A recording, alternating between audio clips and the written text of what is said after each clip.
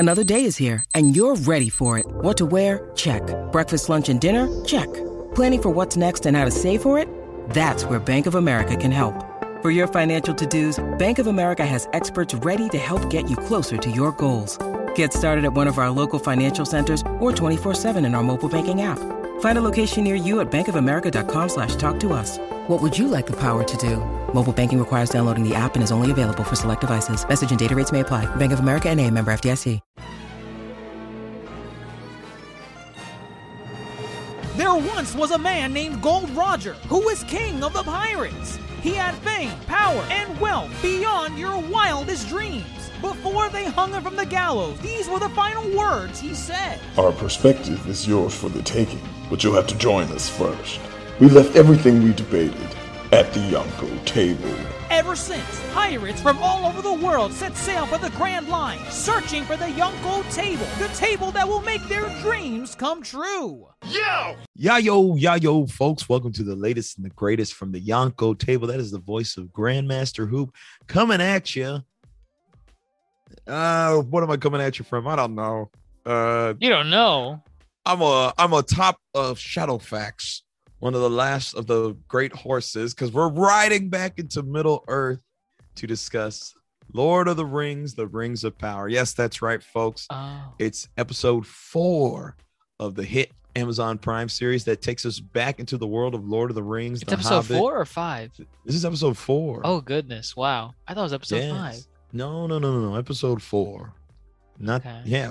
It pretty much caught up with Game of Thrones essentially. Oh, maybe that's what I was thinking of. I was getting Game of Thrones. Yeah, Game of Thrones would be episode 5, coming up this Sunday. But yes, we're here to talk about the Rings of Power and all that was revealed in the latest. Because some stuff happened. Some Easter eggs and callbacks to the overall lore of Lord of the Rings. Some build up to a giant conflict that will definitely will be quite the set piece, and some smaller moments, but all in all, we got you. With me as always, you heard him earlier, fellow Yonko, Dr. Jace Attorney. Dr. Jace Attorney, are you still out here? Is the Rings of Power your precious, or are you tossing it into the fire? Those are two extremes. It's very. It's either I'm loving it 100% or I hate it. It's not canon. I didn't mean for extremes. I'm liking it.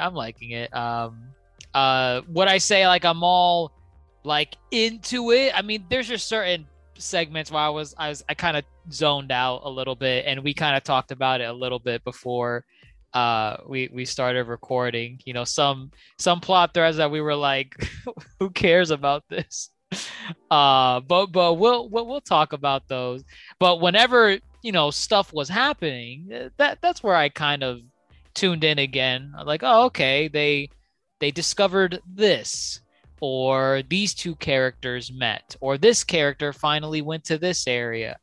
Of course, my least favorite plot thread was not in this episode. Yeah, it did not make an appearance. Yes, I know. They did not. The cat's out the bag. What's her name again? Nori. Nori. There was no, and I made it a point because I said it the last episodes 1, 2, and 3. I was like, I am not a fan of this Nori plot thread. I just don't like Nori. I know some people are trying to make comparison to she's just like Frodo. I'm like, no, she's not.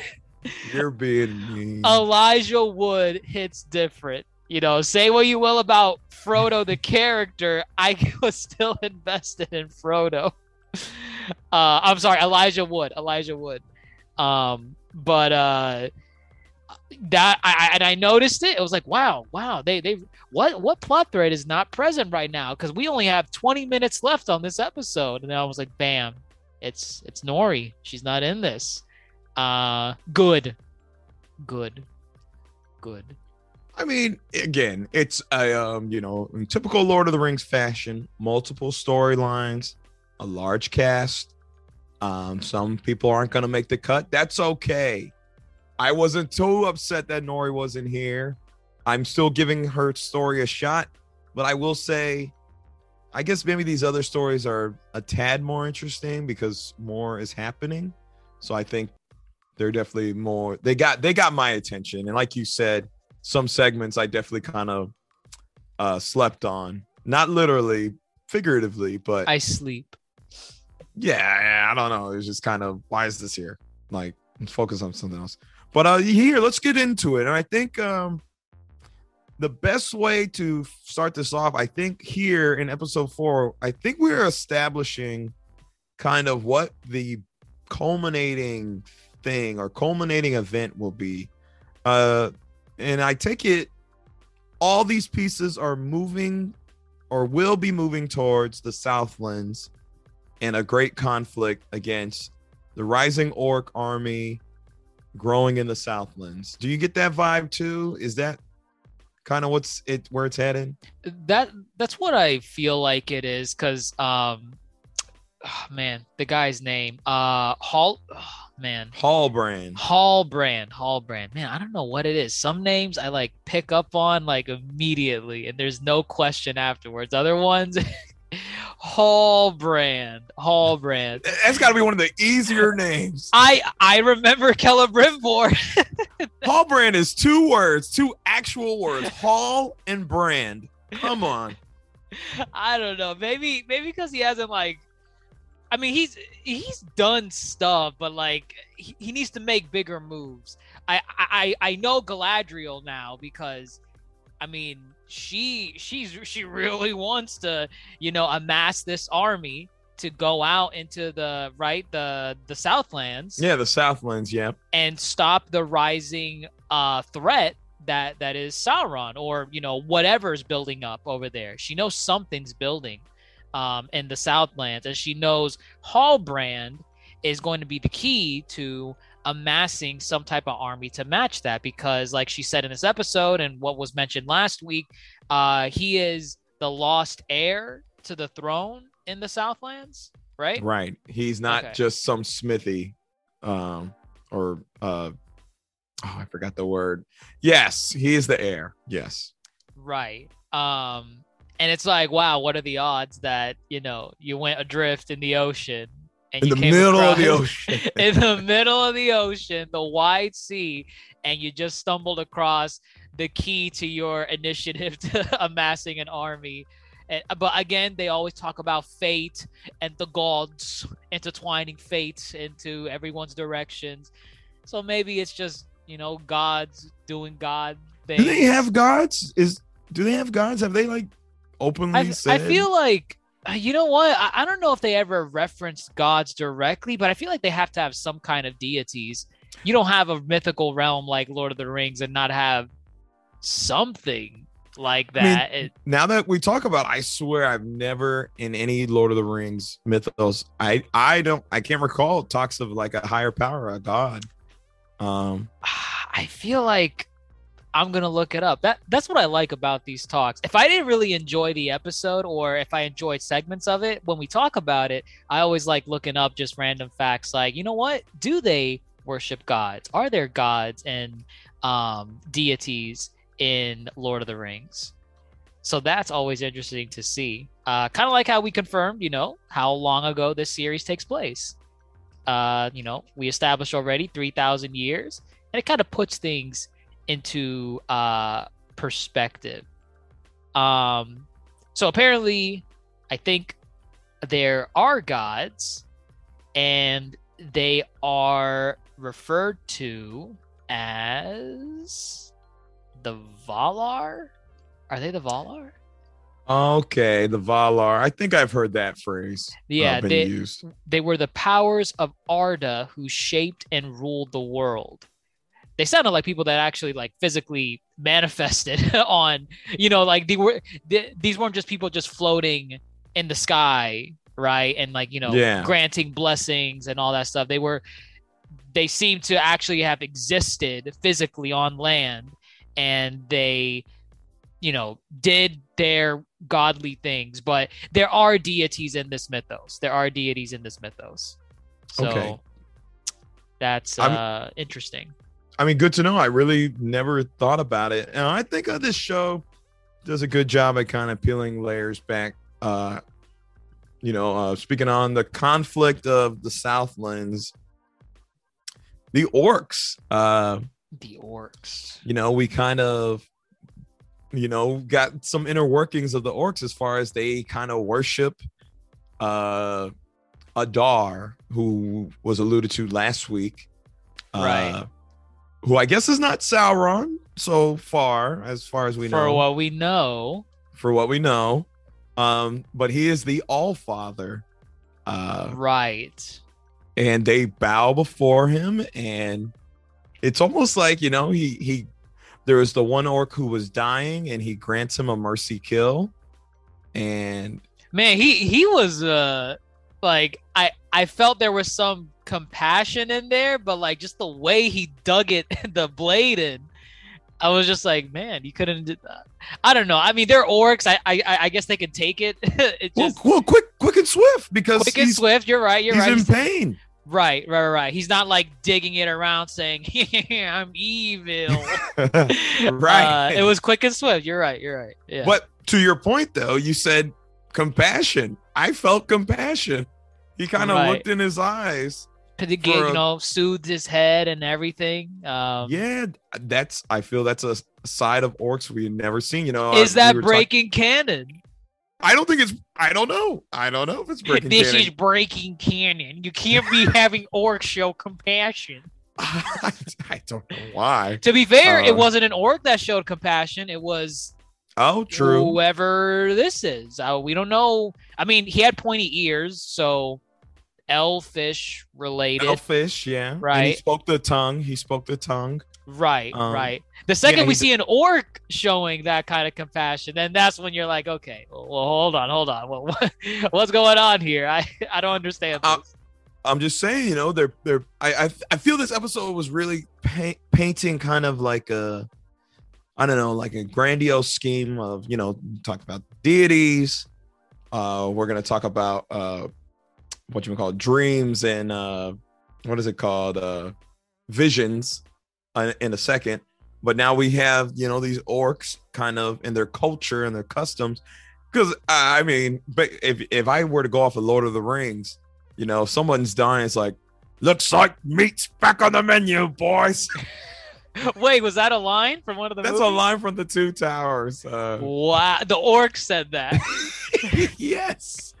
Wow. So, but then this orc is dying and nobody is, like, oh, let's eat. It's kind of, oh, no. Oh, wait, they said that to one of their own. Yes, they said that to one of their own. Oh. Yes. Wow. Okay. And, interesting juxtaposition here, because here they are like, oh, he's dying. Adar, all father, take care of him. Send him on, So, well, I mean, the question is, if Adar did not show up, if he wasn't in the area, would they have gone the direction that you just said, where reach back on the menu, boy? And they just start chowing down on this guy. I wouldn't say that they're different. I don't know, like, how the orcs in the Lord of the Rings, they were like of a very dark complexion, like mud related almost. But yeah, they're like born in mud. Yeah. Right. These, I mean, they're orcs still, but like they're more gray. They're more like a grayish, a lighter color. Maybe they're not of the cannibalistic nature yet. Maybe they're not there yet. They're not like. You think they're a little more civilized? A little bit. I mean, I don't know. Like, I'm going back into like my nostalgia for the Lord of the Rings series. Aside from Sauron leading the orcs, I feel like the orcs were kind of directionless for the most part. They were just kind of like blah, blah, blah, blah, blah, blah, and they just they would go bananas. But you have here, Adar is the one leading them, but they have these labor camps pretty structured, pretty, they got everything laid out. They got the shade. They got the shade. They got the chains all meshed well. They got a network of tunnels. They, they know not to break the backs of their own. They're like, hey, why should we do this hard work? Let's just capture some elves and have them do it for us. They got a system. They have a system in system. place. If you had told me the orcs from the trilogy would orchestrate this, I wouldn't believe you. Yeah, I probably wouldn't believe it either. Not alone. They need somebody else leading the charge. Exactly. But all in all, I think the orcs shall be interesting to watch moving forward if they dare to show us more of kind of these inner workings. So Adar, he he speaks the tongue. He leaves the message saying to Arondir, hey, give up your land, which is, I guess, the rest of the Southlands. Right. And, we'll spare your people. And he just lets him go. Lets him go. I'm very surprised he just does that. Again, we don't know the motivations for Adar. I don't know if he has compassion for other people or only compassion for orcs. But it just seemed off that he just let, Arondir just leave. He was the one that caused that pain and that chaos with the labor camp. And in the last episode, they tried to orchestrate a big escape. He messed up some of the orcs. He killed that dog. Didn't he kill the dog creature or the warg? Yeah, he killed. He killed there's the another warg. warg, but there's another one. He killed that warg. Yes. He was a disruption to their operation, and he probably set them 2 days back. That in 2 days, that's a lot for an orc and like a labor. It can add up. It adds up. So he's just like, all right, I'm gonna let you go to deliver a message. I mean, I don't know. I don't. Maybe he thought he could survive the harsh lands to make it over there because he took on his entire squadron. He's like, hey, if we let you go, you'll probably actually survive delivering this message. I don't know. It just seemed off that he was like, all right, you're free to go. Go on. Maybe that's his nature. Maybe we'll peel back more of him moving forward because I don't know. Arondir hasn't told anybody when he got back that this dude is elfish. Nothing yet. Right. I imagine once they reveal this guy and they say he's an elf, heads will probably turn and more reason to hate elves. We hate elves. There's a lot of elf hating here. Oh my God. Episode. That's what the episode opened up with. I don't know. I don't know if you ever seen that episode of South Park where it's a bunch of rednecks complaining about the minorities in their town, and they're like, they took our germs. They took our germs. You never seen that episode? It's really old. No. I mean, it's a bunch of people getting upset because like the minorities, they're getting occupations like in construction and contracting and all that stuff. So the rednecks of the town, they're mad at that because now they're losing the jobs. So it's a skit that South Park has played to this day. Like even today, even though the episode is old, if a minority gets referenced about like, oh, he got the job over me, the redneck will reference, he took my job. Like, so in the beginning of this episode of Rings of Power, that's what was playing in my head, where you had that dude chanting with the other men and the rest of the workers in there saying, these elves come into our land and they are stealing our work. They took our germs. Now the queen consorts with the elf maiden. I'm like, there was one elf. Like I thought there was like a mini time skip. I thought there was a mini time skip because this man was making it seem like a mass immigration of elves came to Numenor. And I was like, oh, wait, so it's been like a couple years? Did more elves come to Numenor and like settle there? And by the end of it, I forget his name, the guy with the beard. I don't even know that guy's name. I'll call him the counsel of the queen because he seems to be, or the captain of the guard. Maybe he's the captain of the guard. But just the guy with the beard. He's the one that comes in and he's like, one elf came onto our shores. Why you gotta be stupid? But no, he roused those people up. No, he was the one the guy with the beard. No. Yeah, the guy with the beard. No, he was like, he told him to stop. So there was two separate guys. There was the guy that was like on the stand. He was just like a random NPC. He was basically saying they took our germs. Oh, yes, that guy. That's the guy who I think got in a fight with Hallbrand. That's one of those guys. Oh, it was? Yes, because he was beat up. Yeah. Oh, that's why he had bruises. He had bruises on his face. Okay. Yes, okay. I didn't know that. All right. So that was one of the dudes Hallbrand beat up. But then the bearded guy, who I'm guessing either the captain of the guard or the Queen's Council, whatever, he comes in and he starts making fun of the dude, because I guess not making fun of him, but he's like mocking everyone there that's like getting all excited about, yeah, let's go get these elves. He's like, guys, one elf came here to our shores. This is the kingdom of man. Like, relax. Like, don't stop this. And he basically reassured them to like just stop worrying about this. One elf came to our shore. And this is Numenor, the kingdom of man, the one that, fought against Morgoth back in the days of old. And, all the typical, high fantasy thing where they spiel all their titles, all their accomplishments for, to rally up people. So he calmed down the crowd to not let them freak out that the queen was conspiring with an elf. The elvish people are going to take our jobs. Because he even said that. He's like, our jobs require us to make make armor, make weapons, stuff like that. But these elves, they're immortal and they last a lot longer than us. They can work for days, years. Their stamina is different and they live forever. So he's building up the elves as like, listen, these guys are very competent workers. They can replace us.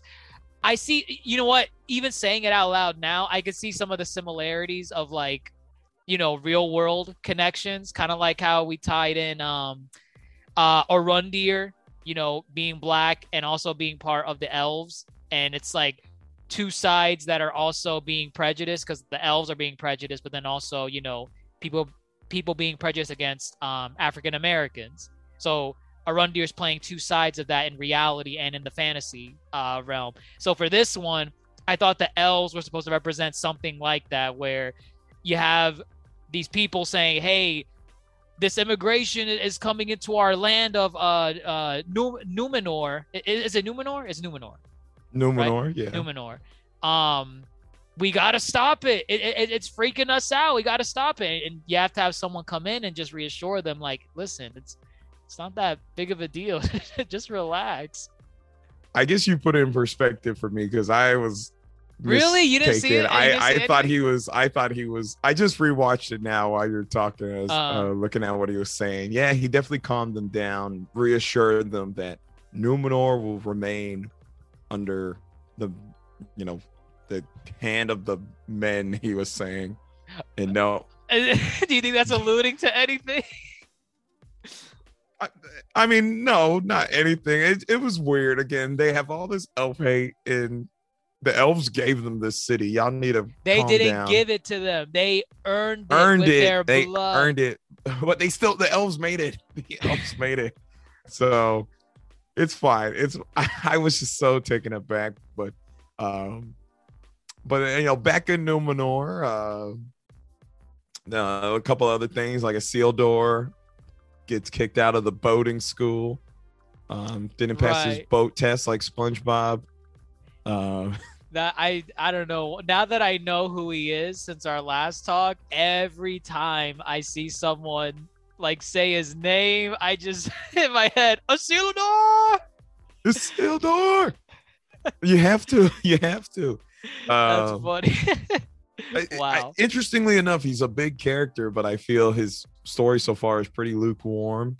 In Yeah, terms he's of just some trying other to make it characters. into the boating school. Boating Like, school. Let's call it boating school. we'll call it boating school. I know it goes beyond just it's boating school, but for the sake of discussing his plot thread, it's boating school. They've It's boating school. definitely told him, "Hey, you're out. You can't go. You can't get your boating license. You and your friends. You're out here." Wow, yeah, he tried to at least cover for them, and it's like, nope, He did. nope. He's a good guy. He's protective of his friends. For but, now, For now. For for now. now. Okay, I found this part to be interesting as far as I guess the Queen of Numenor had a vision Okay. of the drowning, the flooding of Numenor. I don't think we don't see, we see sometimes we get visions in Lord of the Rings. This one was quite vivid, but it started with the arrival of an elf. So this is also adds to the kind of elf hate and whatnot. I actually liked what was going on here. Sometimes I get bored with Galadriel's story because it's just kind of her talking up the same tree. Well, yeah, like whatnot. her delivery for the most part, for the most part, is kind of just the same. Like she's very stone cold, very serious, and I get it. That's the character. But like when you notice something like that of a character, and they just have like they never go beyond that portion of their character, it's like you start to notice certain traits. So like, for example, with Galadriel, I started to notice that the actress, whenever she's giving certain lines to show how serious and stone cold Galadriel is, she'll talk through her teeth. Yes. So she'll be like it's gonna be so hard to visualize this only in audio, but like she'll be like Sauron is coming to the Southlands. I can't do it. You know what I mean? Like her It'd lips be will like- barely move. Like it's just her teeth. Like she's talking through It'd her be like- teeth. If you wish to stay here, then you will die. The Southlands need a king. Sauron is here. It's undeniable. Give me an eye, or I'll find one for you. Like, but you see, like I don't get that with anyone else. It's just her. I mean, it like works in her favor because I feel she's always. I mean, even in Lord of the Rings, Cate Blanchett played the original Galadriel. I remember her being very stoic and very short and in her words and whatnot, but also kind of direct. I mean, again, her scenes are like very few, but right. what I liked here is my background. The what's it called? The overseer, The Palantir. the Palantir. But it's one of One of 7 But- seeing stones. seeing stones. That's what it was. That's what I was trying to Yes. figure out. Yes. So is that something that was is that something that you're familiar with in Lord of the Rings canon? Yes. Do you not Okay. remember the Palantirs? I don't. Should I give you a brief history? Oh wait, was one of them okay, wait, hold on. Was one of them, because I'm getting a brain blast. Come on. Okay, God, what's the actor's name? Oh my God. Count Dooku. Christopher Lee. Christopher Saruman. Lee. Right, Saruman. Saruman. Yep. I remember a scene where like he's sitting in the tower and he has an orb in front of him, right? And he's doing this He has weird one. thing with He his has hand. one. Okay. He has one. Yes. That's a seeing stone. Okay. Yes, I remember the first time you see it is like Gandalf goes to Saruman to counsel him because he thinks he found the ring, and then Right. Saruman's like, "Let us look into the Palantir," and Gandalf's Right. Gandalf says, "Saruman, you know how dangerous this is," if all the other seeing stones are not accounted for. And then he briefly brushes his hand on it, and he sees the eye of Sauron.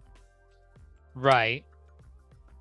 I like when they bring in stuff like this. I loved when I saw that. I literally a Palantir because, well, in the Lord of the Rings, we only seen the one. There's 7 of them. Did they mention there were 7 in Lord of the Rings also? Right. I don't think he said there were 7, but he said there were not others. all. There were others, and they were not accounted for. And because they're not accounted for, they're dangerous because of it's like a mirror, or I don't know. Yeah, a mirror. You can see through it, and they can see what you're doing. Oh, it's dangerous because you don't know who has the other ones. So when you touch it, someone that might be your enemy might have another one. Yes. And they'll see like, ooh, I see what you're doing. Does that exactly? Okay. Exactly. Okay. Yes. Got it. So, but this one was like a vision of the future. Right. Which, okay. So, going off of kind of logic, I think they can be like tainted, or they can project images depending on who's on the other side of one, So whether that vision is true of the flooding of Numenor, I don't know. But I think when you bring in something like this, it's part of the mythos that it's like people are expecting characters and character relations more so than anything when it comes to prequels and whatnot.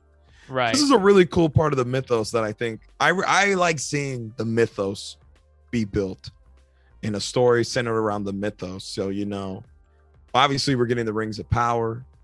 But these right here, with 3,000 years before the original films, it's like, what the hell could happen between now and 3,000 years with these kind of acting as, a guiding force, right? For whatever motives whoever has one has.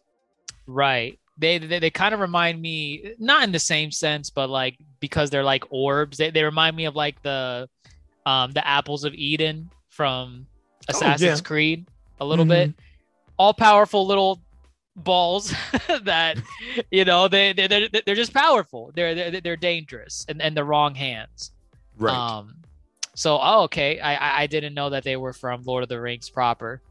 Yes. I'm sorry, the movie. I didn't know they showed them before in the movies. They did. Oh, and then again, a test to their power.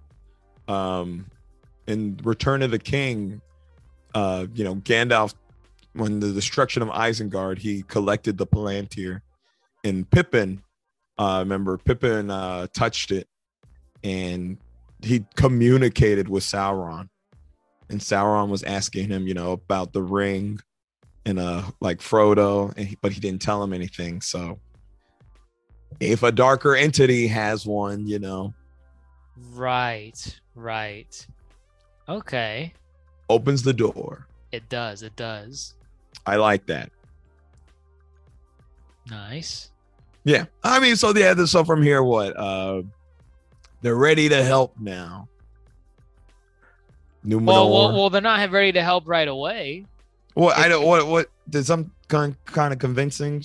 Well, because they had that back and forth with because at first, Galadriel wanted to go seek counsel with the king, her father. He's sickly. He's sickly. From what I don't know if I missed it, but I don't think they said what he's sick from. If they did, I missed it too. Yeah. So they didn't mention anything as to why he's sick, but again, even seeing the king like this, she keeps asking like, "Hey, let's do this army thing. Let's do it." And the queen's like, "No." And so like she's all set on having, sailing Galadriel back to the elves. Right, with an escort. An armed escort, and she does that. She literally puts her on the boat to sail her back, but then the white leaves start falling. Oh, right. The And- white leaves. Right. And that's where you get kind of like the monologue of like what it means when the white leaves start to fall. And that's where you see that complete 180. Now it's like, oh, okay, hold on. You may have spat some facts with me, Galadriel, but that tree over there, them leaves are a different story. If it weren't for that goddamn tree, you'd be on a ship hauling your ass back to Middle Earth with no escort, no army. But that tree got your back. Can you imagine if that tree did not have had the leaves fall? Like how screwed everyone would be? Oh Thank my God for the goodness. tree. Thank God for the tree. Wow. I am speechless. Oh my I mean, goodness. that's the cool Oh my mysticism. damn. Isn't that the cool mysticism of it all? Right. Yeah. It's something where it's like that just didn't happen by chance. That was something that was meant to happen to put people on edge and have them realize, hey, you need to make a move. This is not an accident. It's very prophetic. Right. That's the yeah. word, prophetic. I just looked it up. I was like, is that a word? It works. Prophetic. It's very prophetic. So now I will escort Galadriel and she's gonna lead, right? She's gonna lead them into battle too. Well, what's the deal with that? Like she's escorting her, because at first I didn't know what she meant. She made it seem like I'm escorting her. So first it was, I'm not sending an army. Screw you. And I'm going to have an armed escort. I'm going to send you back to the elves with an armed escort. That's it. I'm not helping with this, whatever the hell you're thinking is going to happen, because it's not. I'm not doing that. But then when she changes her mind, she then is like, I will attend that escort as well to personally deliver her back. So at first I'm like, oh, so she's just going to join the escort to get her back to where she needs to go. But then she mentioned the army at the end of that. And I was like, wait, so you are going to send an army? Is that, I mean, I don't know. Like she is getting an army, right? She is. Yeah, they said, I'm an army or whoever wants to come. Cause it was, she's sending help. She said, any man or woman, right, and to be the Queen Regent's protection. So this is just, I mean, she's going, but yeah, it's kind of volunteer. It's not necessarily. I guess it's not really an army. Okay, so it's not an army. Okay. Yeah, but she's trying to assist and aid. She says to aid her elven brethren. Okay, so that's what it was then. It was our mortal brethren. Right. Yeah. So it's, there's no confirmation of an army yet, but she is attending herself to see matters are resolved and if an army would be potentially needed. And yeah. Okay. And they that's called it an expeditionary force. So this is not necessarily. That was in her speech at the end. It's in the guy speech with the beard, her council. And he's like, the Queen's Regent will need protection. The Queen Regent will need protection to be made up of brave sons and daughters of Numenor. So, yeah, it's not an army force. Not an army force. Okay. Got it. It may amount to that, depending. I mean, a lot of people look to be volunteering. Well, yeah, we got some heavy hitters joining in that. Isildur and crew. Isildur! His friends look a little reluctant to be doing this. They just wanted to pass boating school. And it's Isildur's fault. They started throwing slurs at him and saying things about his mother. His dead mother. Goodness gracious. Yeah. Like, goddamn, man, it's just boating school. Just do something else. Become a smithy or something. Yeah, it's not that deep, man.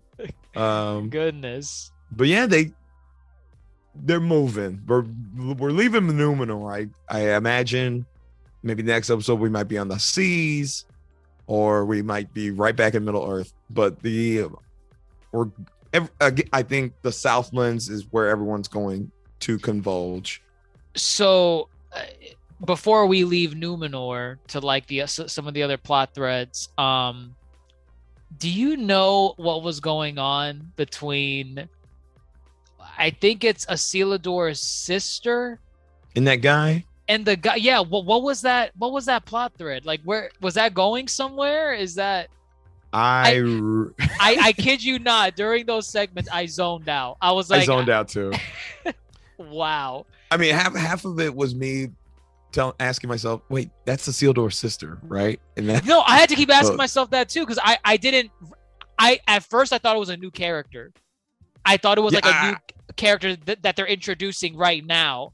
But then as the episode went on, I was like, wait, that's his sister. So what's going on here? I don't understand. Like, is this a guy?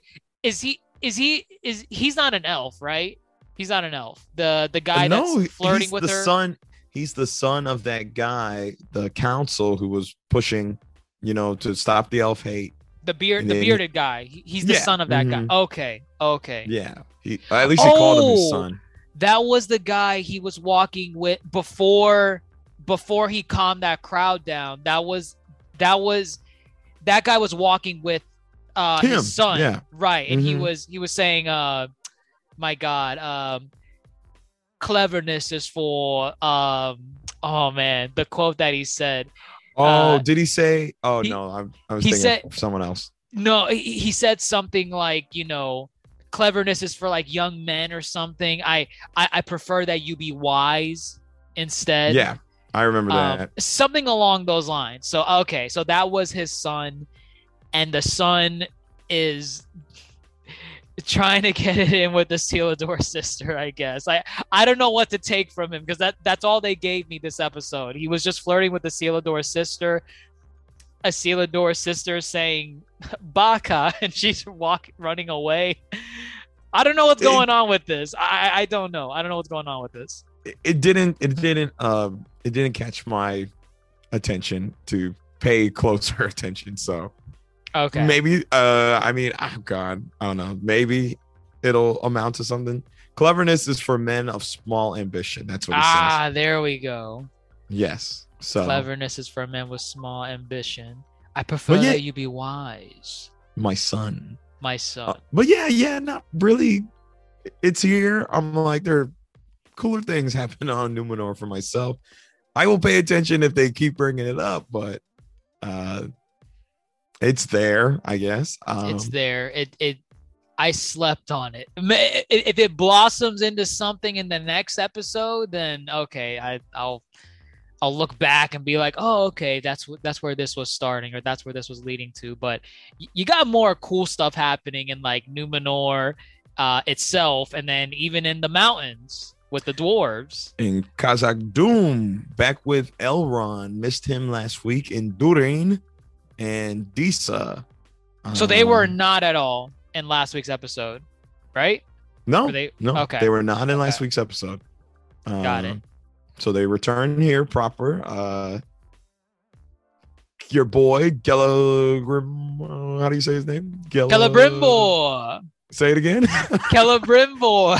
Celebrimbor. He feels... it's an easy name. Like, why can't you understand? I got it now. Celebrimbor. Okay. We'll see next week. Celebrimbor wants Elrond to... he feels the dwarves are keeping him in the dark. Right? They are, yeah. We saw allusions to that in episode 2 when once Durin, the son, dude, I don't remember which one's Durin, the fourth, the third, whatever, but there's King Durin and Prince Durin. Prince Durin, he warmed up to Elrond by the end of episode 2. So now they're buddy for the most part. But at the end of that episode, that's when you see that the dwarves have something else that they're holding a secret.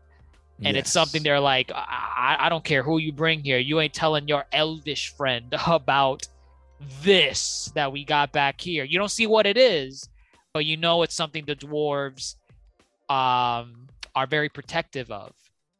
Yes, but Celebrimbor feels they're purposely being kept in the dark. I mean, Elrond, he's friends with Durin. He's not really questioning it, but now Right. he's kind of on this mission to find out what it is, which is an interesting play here for Elrond because he does find out what it is, but he swears he's not going to tell anybody else, and he wants. Excuse me, oh my gosh, he wants the dwarf labor to assist. Right. So, shoot, let's just get into what I mean. Right? There's nothing else here. Just really kind of. They What did they Mithril. find? They found Mithril. Your kind must call it Meath something. I didn't know Mithril was that important of a mineral in Lord of the Rings. I mean, I've heard of I've heard of this mineral in almost every fantasy mythos has some kind of Mithril, to varying forms of rarity. Like it's a mineral to sometimes make weapons, to make armor, it's used as an ore to build like structures. It's always different. So in Lord of the Rings mythos, I didn't know Mithril was this new, like unheard of, untapped mineral, or this untapped ore that was never discovered until a certain time period. So that's new to me. Now, I don't know if that's Amazon, changing canon and doing what everyone's mad at them about, like, how dare you do this to the Lord of the Rings, you mythos. I don't know. But how did you feel about, the concept of, like, I know it's important because, like, wasn't there like a chainmail that Frodo got? That's what I was gonna say. Okay. One, I didn't know Mithril was like an ore that the dwarves discovered. I always thought it was Elvish. Okay. Well, the name itself is Elvish, as far as what we as fans know it better as. But yeah, the only instance of Mithril is Frodo's shiny shirt. So that was the only Mithril that is the only, as far as the movies, I don't know about the books or expanded. That was the biggest piece of Mithril at all. It was a big deal. Bilbo gave Frodo the Mithril chainmail. Yeah, and it's as hard as dragon scale. But light as a feather. I do. Okay, I do remember them selling it like that. Yes. Okay. But that was it. As far as, if it plays any other bigger, I mean, it's structurally definitely would be an advantage if everyone had Mithril based armor or chainmail or whatever it may be. But yeah, we don't really know the extent of. Did it serve a bigger purpose? Was everybody rocking Mithril? Did Mithril run out? Well, okay. So, and again, I like doing this because you learn more about what potentially certain things will lead to. So I was looking this up, and so Mithril was extremely rare by the end of the Third Age, right? Right now we're in the Second Age, I think. Oh, we're in the Second Age. Okay. I think we're in the Second Age. And the reason why it was really rare is because it was only found in Khazad-dûm. Is that the name of the mountain? Khazad-dûm. Which is where we currently are. And apparently, the reason why it became a rarity was because the dwarves mined for it too much. They were too greedy with the Mithril. And when they got too greedy, that's what ultimately released the Balrog. Okay, I'm gonna stop you right now. You need to stop. I'm on the same page you are. That's cool. Come on. This is gonna be a plot thread. You don't think this is gonna be a plot thread? I mean, they just discovered it now. I don't see the Balrog. They might. I don't know. The Balrog's in the trailer. That's all I'm saying. Oh, it is? Okay. See, now you. Yeah, we talked about. No, We talked about this last week. There's a Balrog in the trailer? Hooper TV definitely said this last week. I know too. we talked about the Balrog last week. I don't remember mention of a Balrog appearing in the trailer because that. No, there's no a Balrog. It is the Balrog. It is the same one. No, there are multiple Balrogs. Oh, okay. Well, yes, he's in the trailer. Yeah, about And to that say, is- don't they go, might- don't go. Actually, Listen. it's only one Balrog. They may play loosely with the timeline here, for spectacle. So I think that's cool. I have this information now. I'm still looking forward to it happening. Like for me, it's not like I can see why it might be a spoiler. It's like, oh well, the dwarves are eventually going to mine for it too much, and they're going to release a Balrog. But we talked about it last week. We did say that they eventually release a Balrog. but I didn't know it was because they were digging for Mithril though. Oh no, because we talked about it last week that they kept digging in the No, mountain. I know they kept digging, but I didn't know. Oh, you didn't know it was a mineral. Yeah, I didn't know it was like the obsession, the lust, and the greed for Mithril would eventually lead to this. Spoiler for anybody listening. I mean, if you listen already to this much, well, Oops. It's been in the mythos for 60 years. but see, this is what I like. We had the Palantir earlier, Right. and now we have the Mithril. And again, it's kind of setting the stages for a lot of things that are about to take place.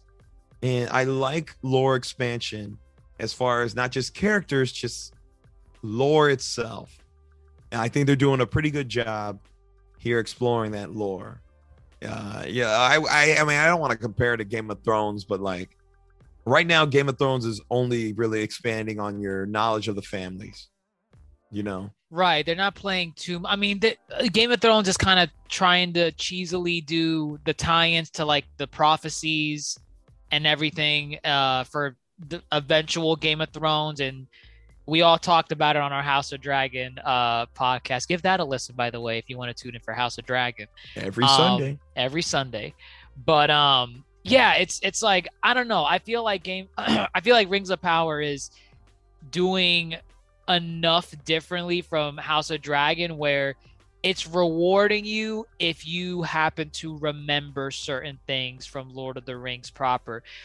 We had a friend in our group that recently asked, hey, can I watch Rings of Power on its own? Or do I have to watch Lord of the Rings to, be familiar with the series? And we told him, hey, you can watch Rings of Power on its own. Like it does not require you to have watched Lord of the Rings beforehand. I feel like you'll understand what's going on for the most part if you watch Rings of Power on its own. But on the flip side of that, I feel like the series does reward you for knowing certain things from the films.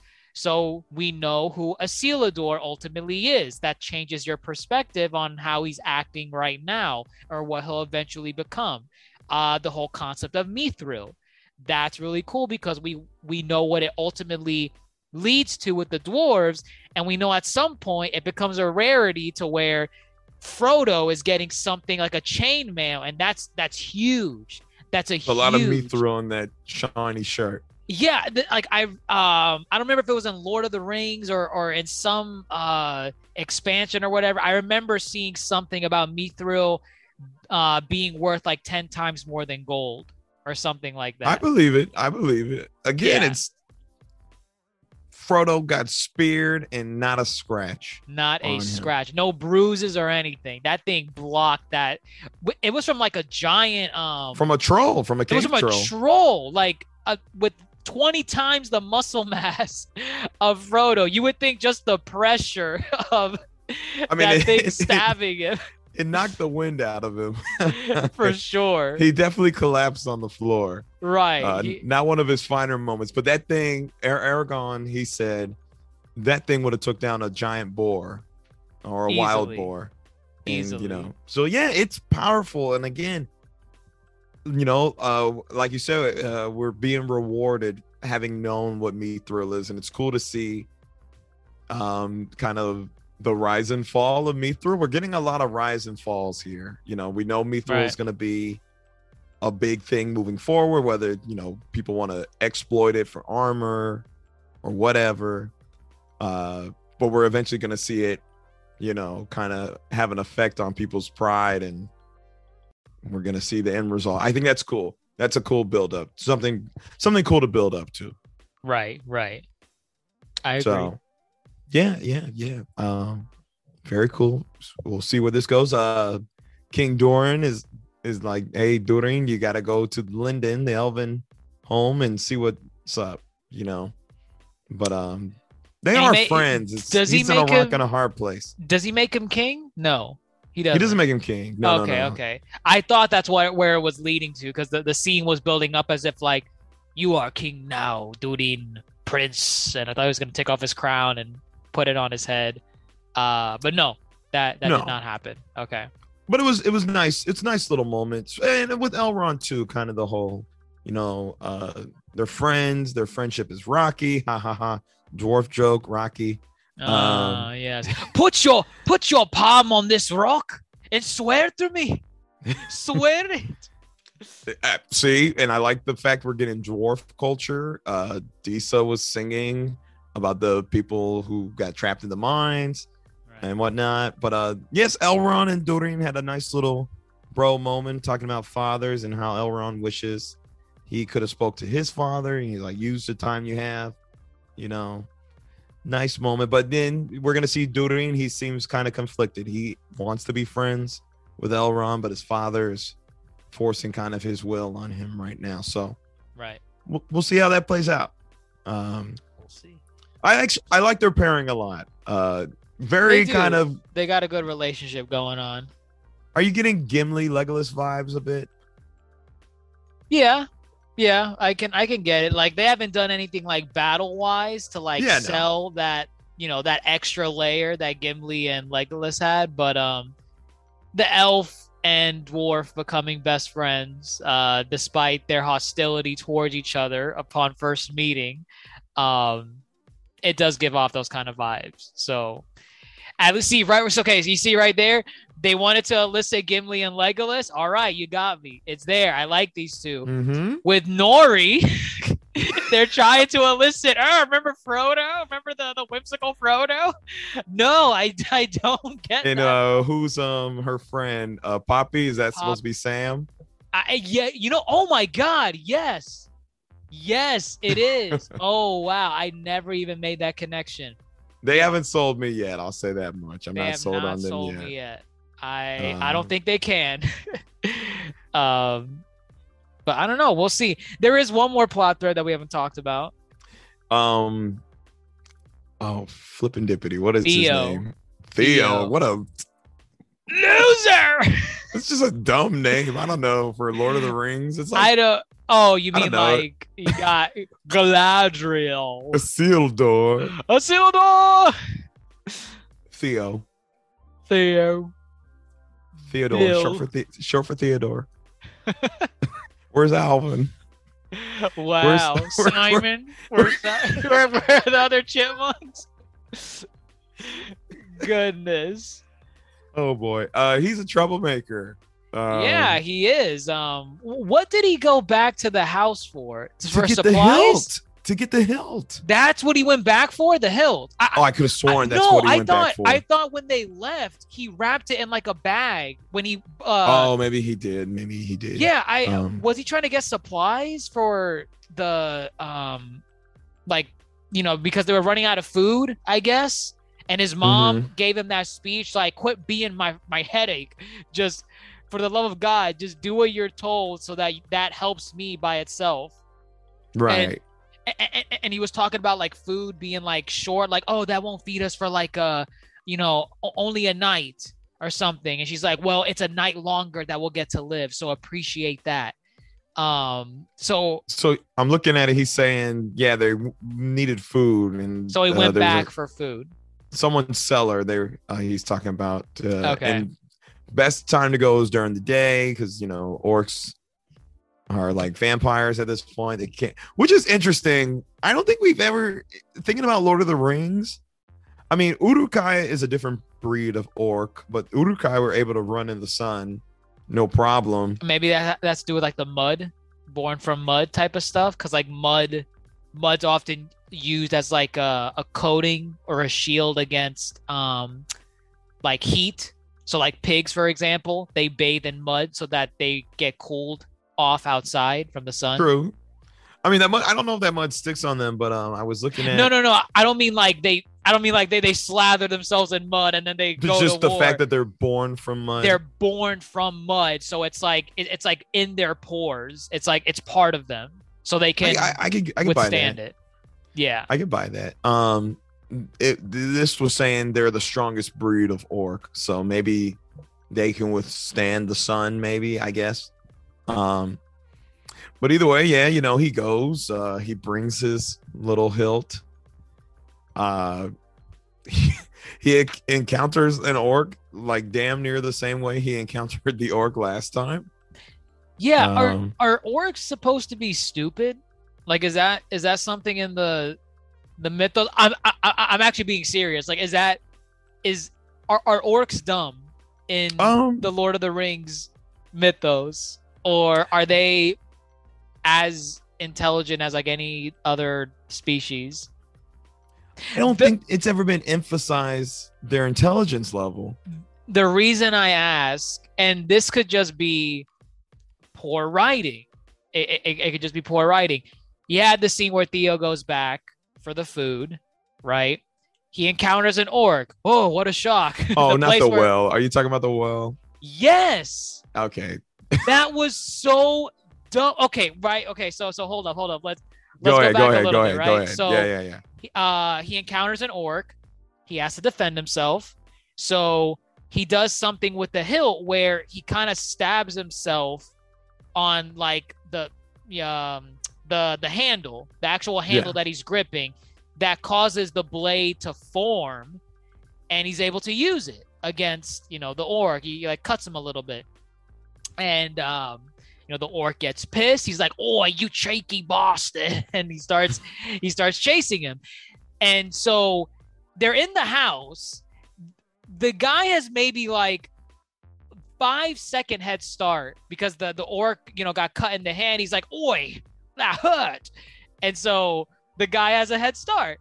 He chases him outside. The kid is gone, disappeared out of nowhere. And the orc's like, "Oi, I found it. It's a boar. He has the hilt.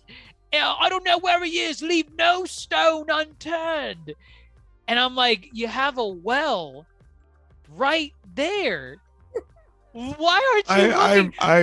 I have it pulled up right now. Oh my gosh. That is the first, literally the kid disappeared within seconds.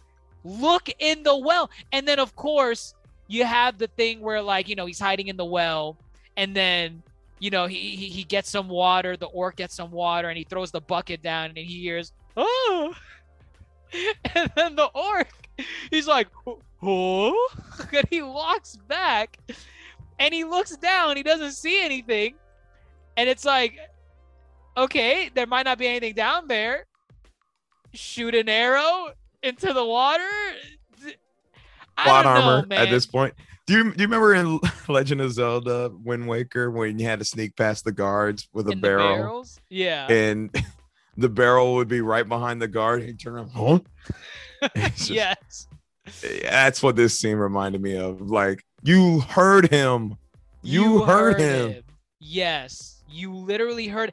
And on top of that, I don't know what time of day it was when Theo got there, but they were searching what I'm assuming was for hours in that village. Because they emphasized the clouds. A thick cloud had rolled in.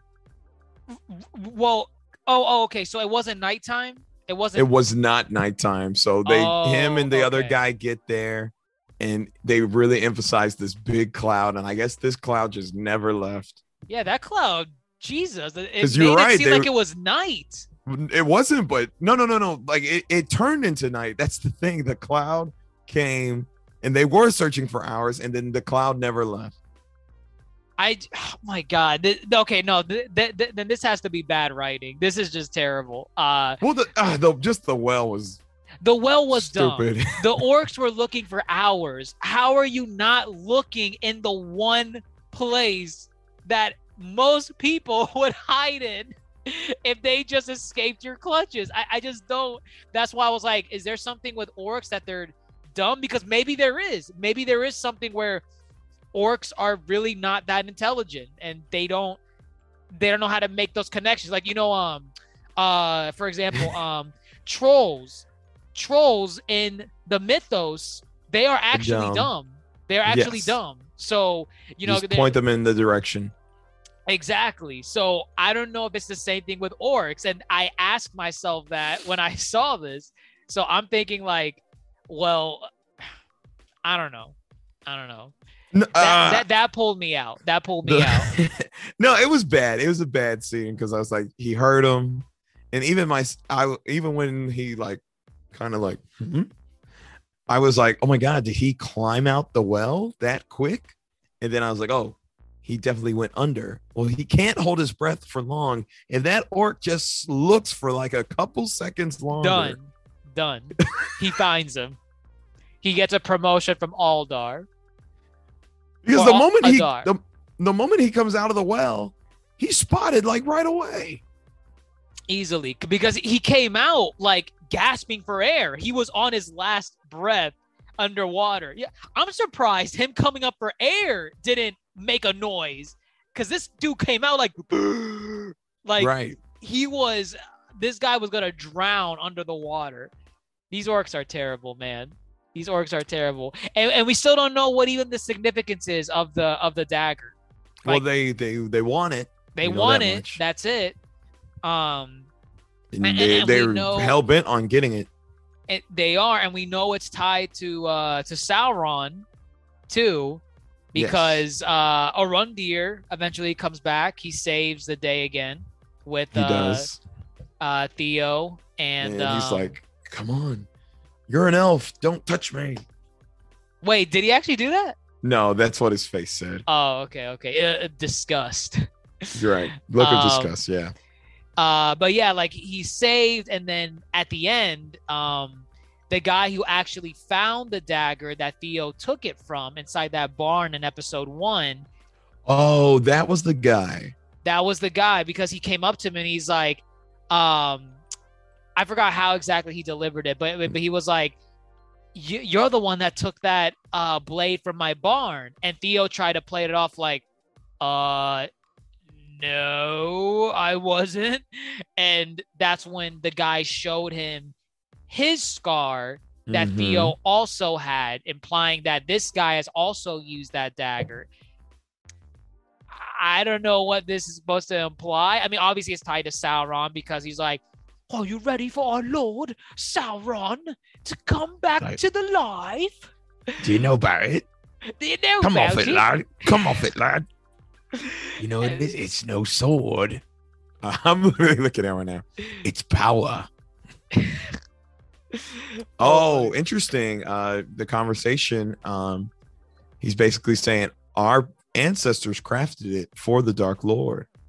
Because this is the Southlands. This is they are in the Southlands, right? And this faction of men were considered people that sided with Morgoth. Correct. Okay, that's right. Okay, so okay, that makes sense that there's this random guy that has a dagger worshipping blade that it's gonna tie to Sauron in some way. Right. So that's cool. All right. There's our plot thread. Is Theo gonna become evil? I don't know. Well, I mean, this guy looks normal, this old man. So if he can make it out, I guess Theo can make it out. He's normal? I mean, he's not like normal. He's a little loony in the head. He's very intimidating. I don't know. He's not like evil. He's not. He doesn't try to take the sword from the boy. Well, I think because he thinks he has him in his clutches because of the. I mean, I imagine you stab yourself with that. It's like shooting up a stream of heroin. Like you're hooked. now you're hooked to Sauron. So he's like, oh well, you must have stabbed yourself with the dagger. So, and it might be something where he feels that connection because the boy Theo stabbed himself with the dagger. Because what does this mean? We don't know. We don't Could know. this trigger a transformation in the future? What is he going to become? An orc? A man? No, I was thinking orc? more like, I mean, last week we were talking about the theory of the 9 kings of men who eventually turn into wraiths. Maybe, okay. Maybe before the 9 kings turn into wraiths, maybe we get our first tease of wraiths. We could. For example, Frodo, when Frodo got stabbed by the Morgul blade, they said he would have turned into a wraith if he did not get treatment. So, which is very interesting. Like, would a hobbit wraith be intimidating? A little short one just running out of a bush stabbing you real quick. Yeah. Like, maybe. Because I mean, I can't imagine because the Nazgul, the wraiths, they rode horses, right? Like demon horses. They rode horses and then they rode those dragons. Right. So I can't imagine a hobbit riding those. So I mean, he's shrouded. He's just a little shorter than the rest. Little goblin demon looking wraith. I don't know. That's just silly. I think it'd be funny. Yeah.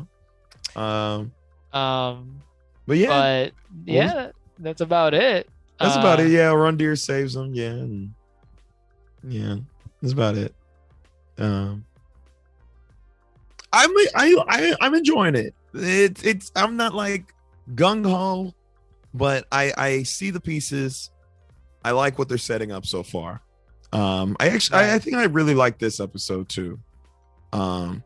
Yeah. There were some plot threads that were kind of slow, some that I just didn't care for, like Isildur's sister and the love thing that's blossoming.